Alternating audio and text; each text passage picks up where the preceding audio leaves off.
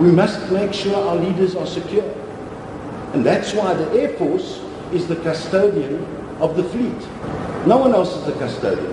It's the Air Force. Onboard productivity. Imagine trying to work on a commercial flight when you're needing to engage with your team. You can't do that. And certainly you'll be breaching every secret and classified protocol if you were.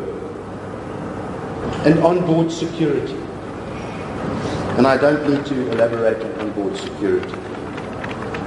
We've just seen what happened in Egypt to a commercial airline. So where does the money come from and why buy not lease?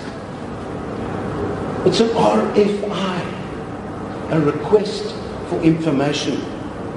Already people in the press are speaking about a purchase. We don't know what the form of ownership is going to be. There are so many forms of ownership. There's buy to lease, or lease to buy, sorry. There's rental. There's a credit installment arrangement. And there's a straightforward purchase with cash. We don't know what it's going to be because we haven't got there yet. Affordability will determine the selection of the eventual solution and financing options. And here, let me say to you, we haven't even excluded second-hand aircraft. If you read the RFI, we ask you to cover all options and look into all options. We are being prudent about how we exercise our planning process on this and our evaluation process. We know that money doesn't grow on trees. And part of our role as the executing authority on this matter is to make damn sure that we are being responsible. We aren't going to be irresponsible. And it is unbelievable to see the trash that's being meted out in some of the media on this matter. Capability is an approved requirement since 2012. So it's not as if everyone ran off and did something in 2012. We are waiting and making sure that we are ready to conduct ourselves of this nature. So what stage of acquisition? A request for information is to determine what permutations meet the requirement. Number one, what are the platform requirements? Are we going to go for a wide body or a narrow body? Obviously a wide body is more expensive, whether it be second-hand or new. A narrow body is cheaper, but it doesn't have the range of a wide body.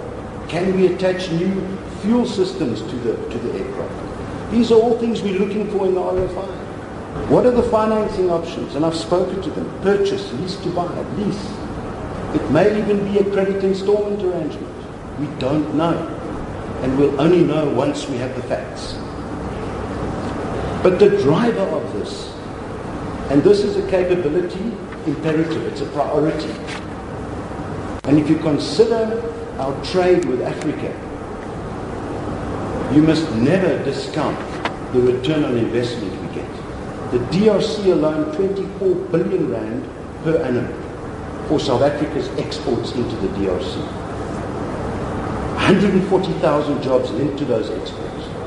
And if you see the peace dividend that's coming through, particularly from countries where we've been doing conflict resolution and peacekeeping, the return is massive.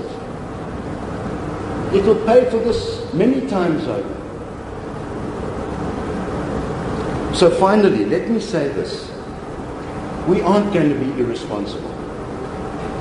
Once we have all the information, then we'll consider the facts and we will liaise with the client. This is my client, the Air Force and the Department of Defense. And then we'll decide how to move forward.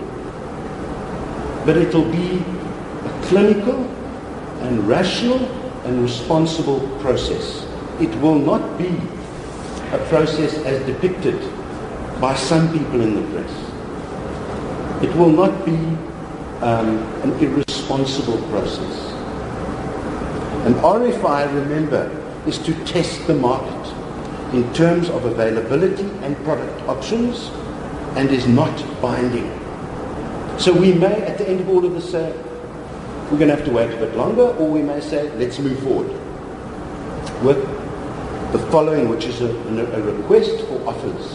An RFO is specific in terms of requirements and responses to the RFO entails a binding offer to supply. So it starts becoming legalistic at that point. At this point, that's all it is, ladies and gentlemen.